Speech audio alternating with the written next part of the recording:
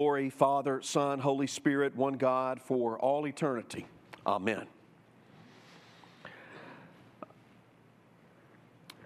This is the second in the January series about Madison Heights mission and vision.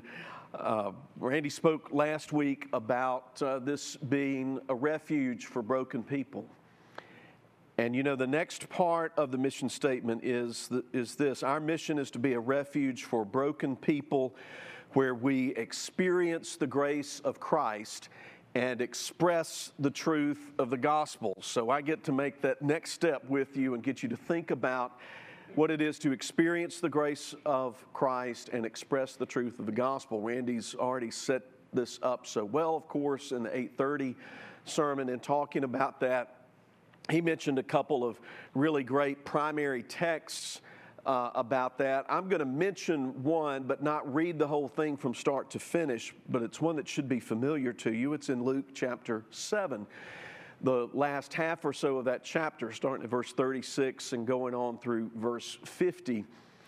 And I'm going to read the real punch phrase, the big point of that story in just a moment. What I'm going to do is not do an exposition of this passage or another, but kind of bring in this thing and that thing that you probably already know and you've heard, but I want to package them and bring them together in a way that helps you understand the importance of this relationship between experiencing grace and expressing truth. This is really important. In fact, this is basically why I'm here, to help reinforce that, to help both with the staff and with the congregation in helping us establish some really helpful, useful pathways so that people can grow in grace, so that people can experience that grace and also grow in it and learn to express it. So I'm going to talk a little bit about how that works. You know, Luke 7, start at verse 36, is that incident where Jesus is invited to the home of one of the Pharisees for a meal. And while they're eating, this awkward scene develops when a woman comes, and she was a sinner, Luke tells us, terrible reputation. She comes into the house, standing behind Jesus at his feet as he was reclining at the table. Weeping, she began to wet his feet with her tears, wiped them with the hair of her head, and kissed his feet and anointed him with the ointment. The Pharisee is appalled at this, and he's thinking to himself, if he knew the kind of person this was, he wouldn't let this happen. And of course, Jesus says, let me tell you a story. Let me tell you a story about two men who each owed a debt. One small debt, one a larger. Neither could pay. The creditor canceled the debt of both men, and he asked, which of them will love him more? And Simon, of course, says, the one, I suppose, for whom he canceled the larger debt. And he said, yes, you judged rightly. And he points to this woman, and he says, the big punchline there at verse 47, therefore I tell you, her sins, which are many, are forgiven, for she loved much. But he who is forgiven little loves little. Jesus' words imply a relationship, a movement, progress, development along these lines. Don't we want to be people who are forgiven much and love much? Of course we do. So he's talking about this very thing, experiencing gospel grace and then expressing gospel truth. Being people who understand what it is that Christ is in us. Then that also leads to an understanding that we are in Christ. And that changes everything in life. Christ is for us, and we are for Christ because of that. I have a degree in English. Be very impressed. I use it every day. Some of you have degrees you don't use every day. I use mine every day. I love grammar. I love words, history, languages, English and other languages as well. Love the way it works. But let me put a little high level, junior, senior level grammar on you. Words you probably don't think about unless you're an English teacher. An indicative statement has that word indicate in it, right? An indicative statement is just simply, I'm stating something. It's good to see you this morning. That's just an indicative statement. We make them all the time. We're stating facts about things. I am 55 years old. I like coffee. All kinds of statements like that. Now, an imperative statement is a statement where you're trying to command somebody, you want somebody to do something. Bring me some coffee. We're saying, go to your room. Clean up your room, you say to your kids.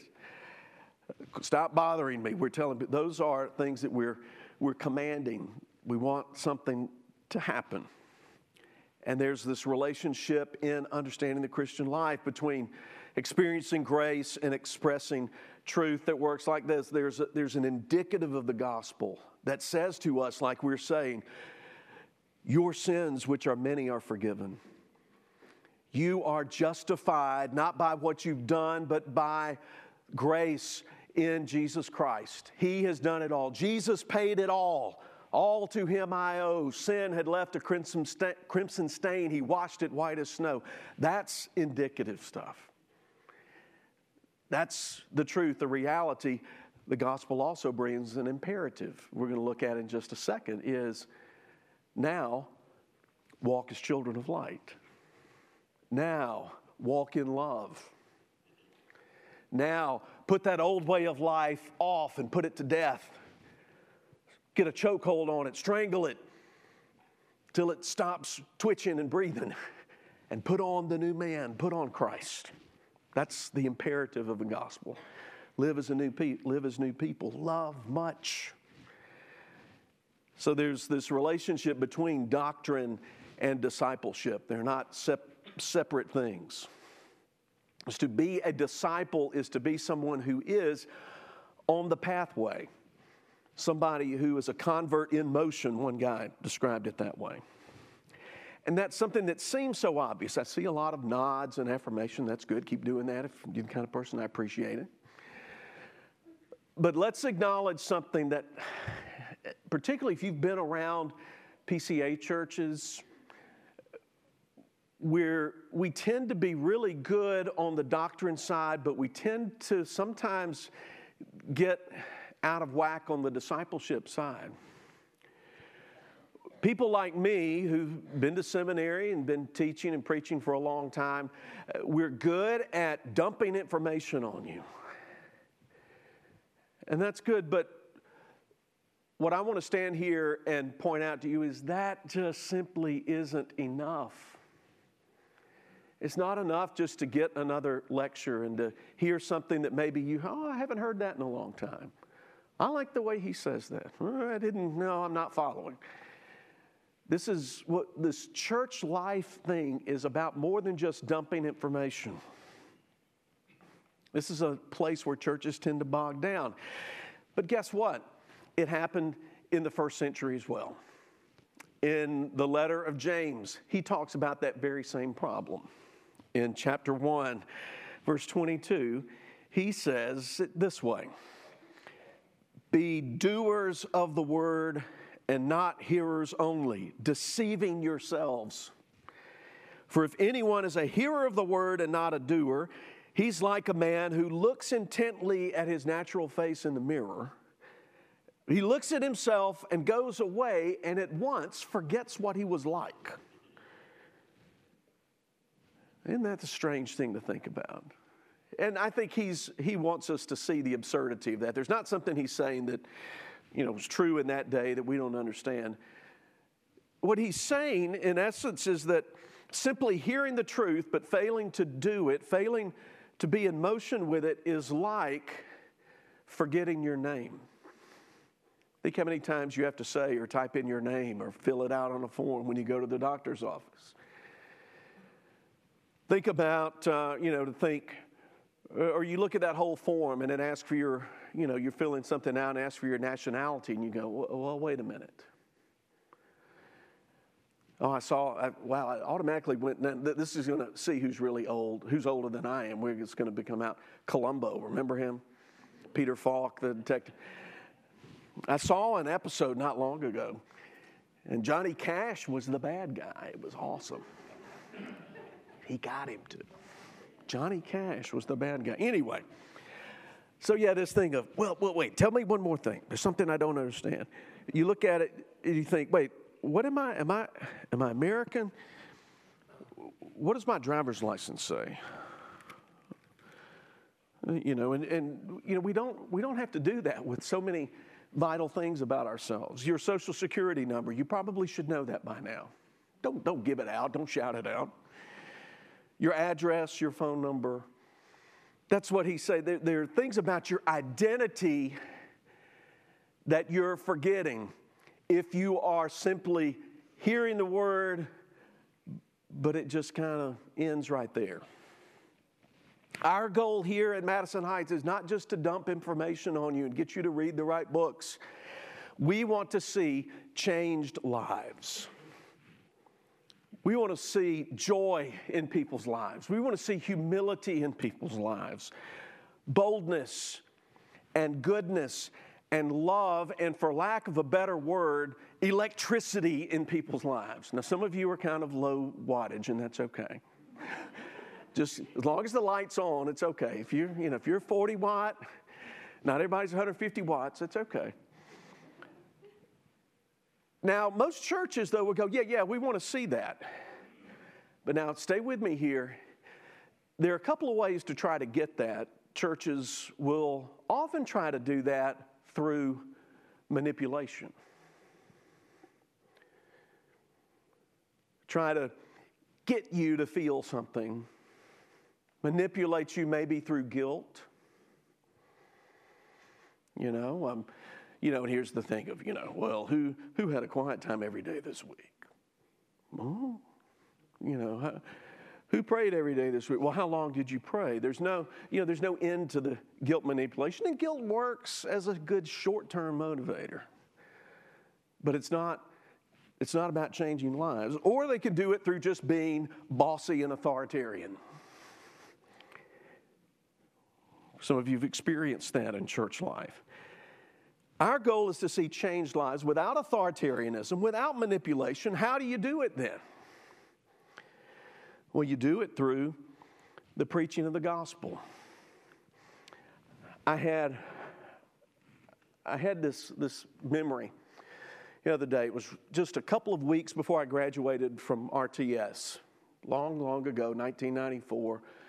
Judy and I were eating in a restaurant here in Jackson, and I saw across the restaurant this older couple.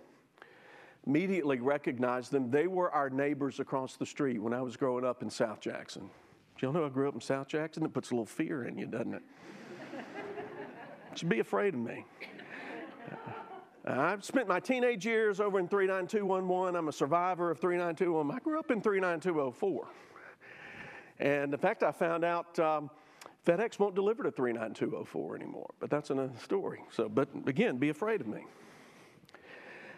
These folks, neighbors of ours, their kids one was a couple of years older, one a year younger than I, so we played all the time. And I'd not seen them in years, and went over and spoke to them, and we were, catching up, and they knew, oh, wow, you're about to graduate seminary. I was telling them, I'm about to do that. Then we're moving to Auburn, Alabama. I'm going to serve as an assistant pastor at a church there. And the husband, the father, said something that caught me by surprise. And they were very devout Roman Catholic folks. He said, that's interesting that you're doing that. He said, I've got a question. He said, I think about this sometimes with church. He said, how do you get people to do what you want them to do? He said, he worked in restaurant supply business and distribution for, you remember Morrison's Cafeteria and that chain. And he worked that. He said, I got people who work for me. they don't do what I want to do, what I want them to do, I fire them. He said, how do you get anybody in church to do what you want them to do? Well, there's an answer to that question. Here's the power. The power is not in what I can do to you if you don't do it. The power is in the Word of God, isn't it? That's where the power is. The power is I, or not just I, but anybody stands here and speaks the truth of God's Word to you, and it gets inside of you and it changes you. And that's where the electricity starts, and that's where the change starts, and the repentance starts, and the humility starts, and the joy starts, the obedience and the generosity. Start there, because grace and truth and love are like heat that softens and melts and reforms the metal of your heart. And it makes it into this cross-shaped life. The grace of God and the gospel of Jesus Christ can produce new affections, new love, new joy, new gratitude, new inclinations of the heart that eat away at self-absorption and self-concentration. See, when people stand up here and do what I do and do it through guilt or social pressure or emotional manipulation, you might change for a little while. But that basic self-centeredness in your heart doesn't change. I want to show you a couple of scriptural examples of how this works in a practical way. 2 Corinthians 8 and 9. We don't have time to read the whole thing. Let me just give you a summary. And if you're a real Christian, you'll read it this afternoon. See what I did? See how easy it is? See how easy it is just to be authoritarian? This whole section of 2 Corinthians, Paul's writing to this church that he had planted in Corinth, in Greece. He's encouraging them to contribute to a disaster relief offering for the suffering saints in Jerusalem. He's going to be headed down there shortly. He wants them to come through and be generous. But in that whole thing, he doesn't give them a direct command. He doesn't say, look, I want $10,000 by next week. He doesn't assert his authority and say, look, I'm an apostle, you better do what I say. He doesn't threaten them and say, if you don't come up, God's going to get you. Some of you might lose your job. Something bad's going to happen to you. He doesn't even play on their emotions by stretching out these stories about how people are suffering down in Jerusalem. He says in the text, he wants their gift to be, here are his words, I want it to be ready as a willing gift, not as an exaction. We don't use the word exaction a lot, but let me throw out two words that will help you understand what an exaction is if you're an adult anyway. April 15. You pay your taxes. That's an exaction. Don't give to God like you pay your taxes. A willing gift. Instead, Paul writes this, and here's where he really gets to, here's how he wants to motivate them. He says, this is really wonderful. For you know the grace of our Lord Jesus Christ. This is chapter 8, verse 9. That though he was rich, yet for your sake he became poor, so that you by his poverty might become rich. And in this matter, I give my judgment. In other words, here's what I think. This benefits you. That's a whole different way of thinking. He points to this grace of God in the gospel. Jesus, though he was rich, humbled himself for your sake and for mine to enrich us. And he's setting before an opportunity that's going to benefit you when you reach in your pocket and contribute to this mercy ministry offering. That's an illustration, because what he's doing is sort of injecting into their veins the salvation of Jesus through his humiliation, his grace toward us. And he says, now this has something to do with the world of need and disasters and wealth and poverty. He wants them to remember the gospel and its costly grace until that grace changes them into generous people. And he's saying, you need this. This benefits you to do this. Here's another example. We all know Ephesians 5:25 through 33. Paul goes into talking about husbands. Wives, submit to your husbands. Husbands, love your wives as Christ loved the church. He's exhorting husbands. I'm going to focus in on that. Here, as he says, look, I want you husbands to do something beyond what Roman culture says marriage is about. Doesn't want them only to be faithful, but he says, you need to cherish your wife. Honor your wife. Build her up. Why? How? What's the motivation? He says, look at the self-giving, self-sacrificing love of Jesus, who is our ultimate spouse in the gospel. He laid down his life for his bride to redeem her and purify her. He didn't love her simply because she was already good-looking and lovely, but rather his love bestows loveliness upon her, and she's changed. That's how the gospel works, experiencing grace, expressing truth, bringing change in people's lives. Here's one more. Another from Paul, Titus 2:12 through 14. He says, for the grace of God has appeared, bringing salvation for all people. Here's the phrase I want you to think about here. Training us to renounce ungodliness and worldly passions, and to live self-controlled, upright, and godly lives in this present age, waiting for our blessed hope, the appearing of the glory of our great God and Savior Jesus Christ, who gave himself for us to redeem us from all lawlessness, and to purify for himself a people for his own possession who were zealous for good works. Ooh. Training us to renounce ungodliness. Some of your translations may say, teaching us to say no. And think about this, and particularly you younger folks who are here. Think about this. Think about things you know you shouldn't do. Think of all the reasons that you could pick to say no to ungodly behavior. There are a lot of reasons why. You might think, well, I shouldn't do this because I'll really look bad if I get caught. We've all been there, haven't we? Yeah, I'll probably get caught, and when I do, I'll look bad. I'll say no because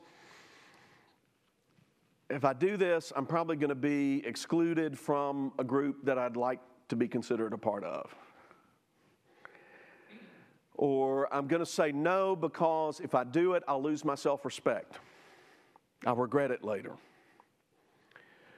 Or maybe we try to bring God into the equation and we'll say, well, I'm going to say no because I bet if I do this, something bad's going to happen to me. I won't get the health, the wealth, the happiness that I want.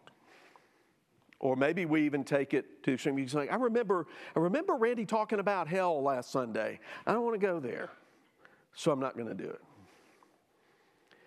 You see, the motive behind every one of those no's has something in common. And it's not love for God. It's not love for other people. It's not out of that sense that Paul's talking about, that he said, Jesus gave himself to redeem us from all lawlessness. He came to purify for himself a people that are his very own, a people who are zealous for good works. It's all that list of no's I gave you are basically self-centered impulses of the heart. But Paul says, no, the grace of God trains you and me towards self-control. Those who experience the redeeming work of Jesus in their lives, they get taught. They get trained toward experiencing and expressing it in their lives. Now let's take one more step with this. Think about that word training.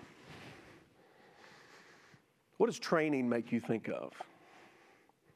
Sometimes you start a job and you go through a period of on-the-job training. There's training you have to do before you can be certified to do a certain job.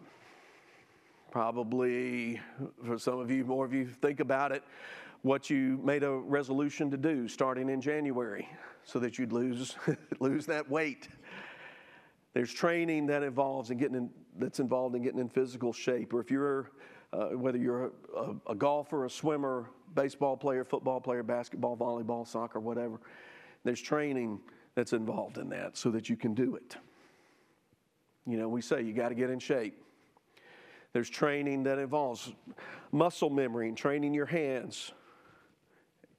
The relationship between your eye and hand coordination. Movements to make on the court, on the pitch, on the field. And you do them over and over. You do them over and over, and you're training your mind, you're training your muscles, right? We all know how this works.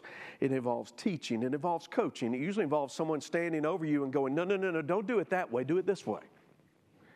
Let me show you how to do it. Do it exactly the way I do it. Now do it again. Now do it 50 more times. Now do it until you throw up. No, sorry, that was my experience in basketball. Somebody, though, is warning you, pushing you forward, challenging you, and encouraging you forward over time. That's how training works, doesn't it?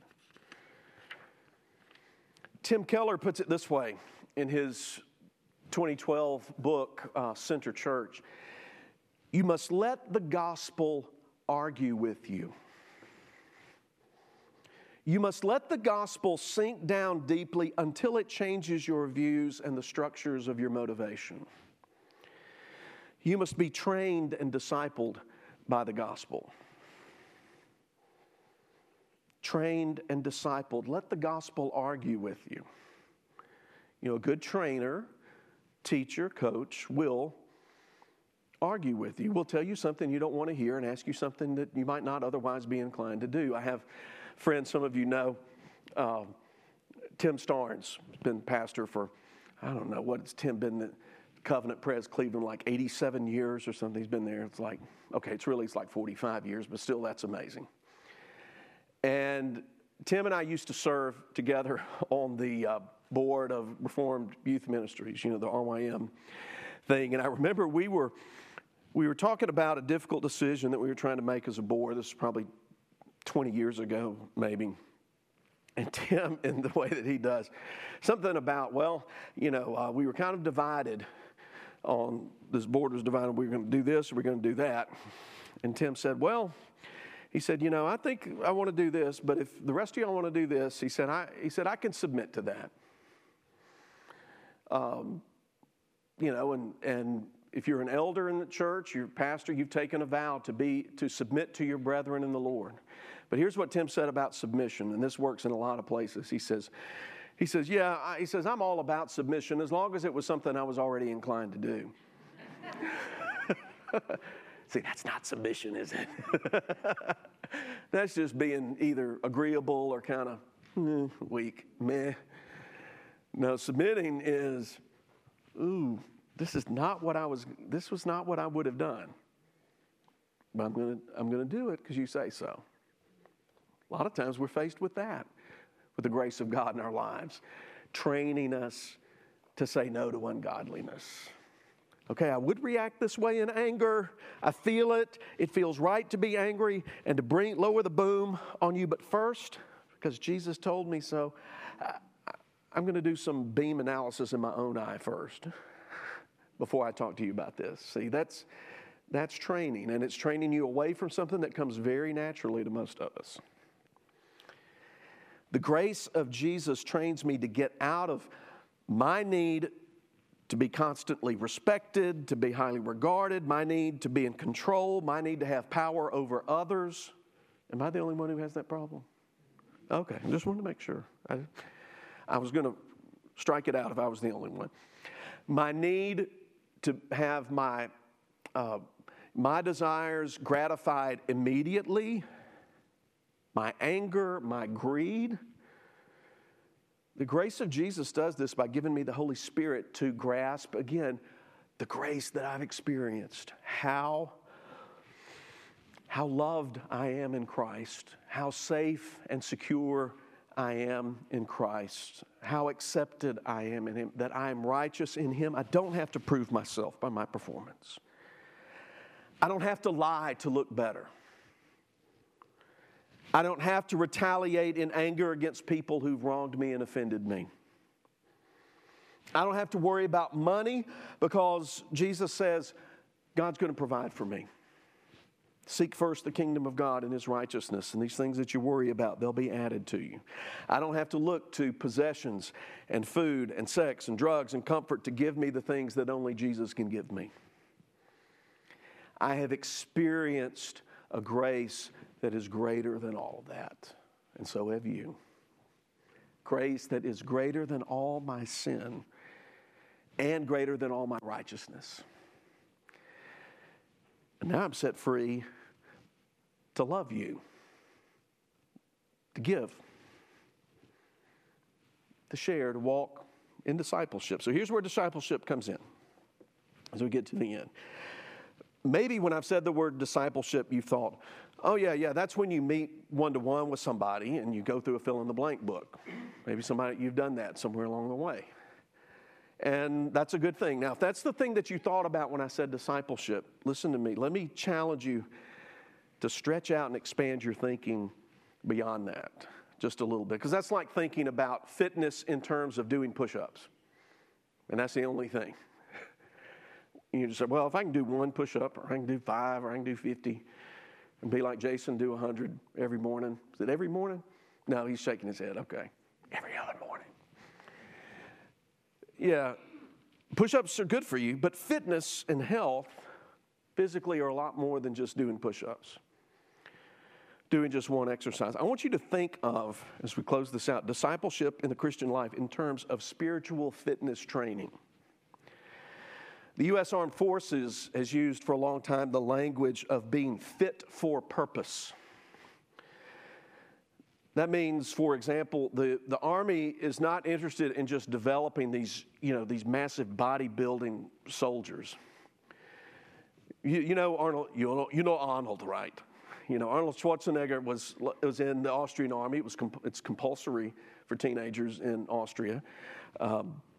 And so he goes in at 18, but he had already started to develop this love of weightlifting, bodybuilding, and he found that this was at odds with the training schedule and regimen. I mean, he would sneak off the base and go at night so he could go work out, sneak back in. And he had this big competition coming up, and he gets caught one time. And but anyway, it's a long story. You can watch the documentary yourself, read an article about it. But it comes to this conflict. He got in trouble more than once. But at one point, his commanding officer kind of realized, wait, this guy's unusual. He's special. And he started to make some allowances for him to go compete because it was good PR. But that's not the way the armed forces look at fitness and readiness. In a military context, the purpose is warfare. They have a concept called total force fitness. That's a holistic, all-of-life thing. Our military personnel are being equipped on a variety of levels, people who can carry out the mission and do it effectively, do it efficiently, do it safely as they possibly can. And Randy said it last week in here. Madison Heights mission statements is challenging you to think of church not only as a refuge, but also as a place of rehab, a fitness center. I'll stretch it that way. To make disciples, the thing Jesus commanded all of us to do is to train men and women and teenagers and children to perform the basic body movements that enable the local church to perform its biblical roles as a refuge, as an outpost of heaven in this world. And this month-long teaching series is about developing your core. You know what that is, right? You know, a core has a lot of different meanings. C-O-R-E, not C-O-R-P-S. Which I don't know how that becomes core. But anyway, C-O-R-E, the innermost part of something. You know, an apple and a pear, they've got a core. That English word core is related to the Latin word cor, which is where we get like cardio from, cardiologist, heart, Spanish corazon, which you go eat in a Mexican restaurant. If you listen to the music, mi corazon is in every song. If you may not understand the rest of the words, but that's somebody talking about, he's singing about my heart. In a nuclear power plant, the core in the inner part of the reactor contains that radioactive fuel where those powerful reactions take place that generate electricity. See, I told you it would come back to electricity again. In computer hardware, there's a core. Core is where the processors are linked together to perform a single integrated center of operations. And then I've saved for last the one that maybe many of you thought of first, because it's January, you thought about your core as like this right here. What lies at the foundation of bodily movement. The core of a disciple or of a church body is the most important innermost part, the home of the basic dispositions and desires that control our actions. The core of your body is that support structure that you need to carry out everyday activities, standing, sitting, walking, running, turning, lifting, carrying. And then that's the basis of all kind of more complex moves, like playing the piano, cooking a meal, lifting a baby, performing surgery, changing a flat tire. And we also know from that world, too, what happens when you live a sedentary lifestyle, when you don't move around, when you don't exercise your core, it gets weak, doesn't it? And those things get harder and harder to do. Yeah. A weak core makes it harder to perform everyday tasks. The early church in Acts is presented to us at the end of chapter 2. People who are, I would say, doing the movements. They're working the core.